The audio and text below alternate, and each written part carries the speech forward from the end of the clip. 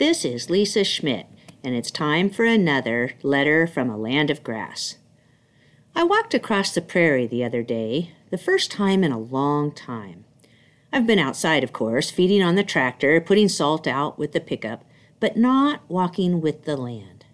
The wind was calm, the sky a silent gray. I meandered along the hillside, feeling the power and patience of the land fill my soul. The land accepts what is, good or bad. It reacts without malice, giving all it can to the bugs that feed the plants, that feed the cows and sheep and birds and deer, that feed me, body and soul. The land reflects the seasons as they must come, just as they must come in life.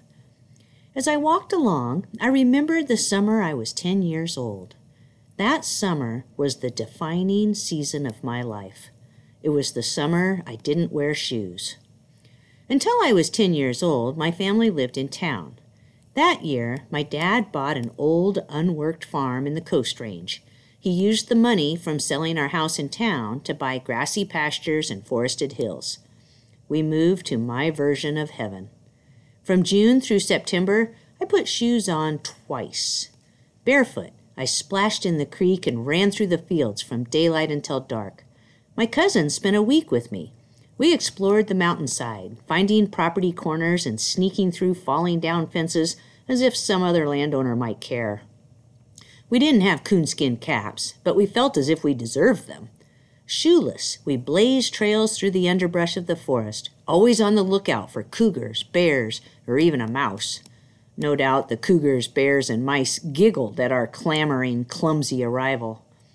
We found a big dirt pile at the bottom of a steep two-track and practiced our baseball slides for hours, then washed most of the dust from our faces in the crystal-clear water of the creek. Crawdads and eels caught our attention, so then we had long debates about how or whether we should try to catch them. By the time school started, my feet had calluses so thick I could dash across the newly laid gravel without a thought. My new shoes bound them into prison. The next summer was full of joy, too, albeit while wearing shoes more often. I giggled through Girl Scout camp with my new best friend and took 3 4-H projects. By then, I had a heifer calf that I tried to halter break for the county fair. Sam was a Holstein Angus orphan calf, one of 2 that my dad brought home in the front seat of our 1974 Ford pickup. None of us knew how to raise a calf, but early every morning I ran through the dew across the old wooden bridge to the ancient barn to feed those babies. Looking back, they needed milk. Somehow they survived on grain and grass hay. Those 2 calves convinced me I could make a living with the land. I would own a cattle ranch someday, although I didn't know when or how. I didn't take Sam to the fair. I never could get her to lead. We moved back to town at the end of that second summer. The next year, my parents divorced. I lost track of the land. I buried my secret plan for my ranch.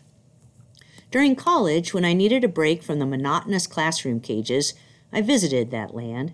My dog and I walked trails through the forest and splashed in the creek, rejuvenating my spirit. The land had saturated my soul during my summer of no shoes. All these years later, it still does. I'm Lisa Schmidt.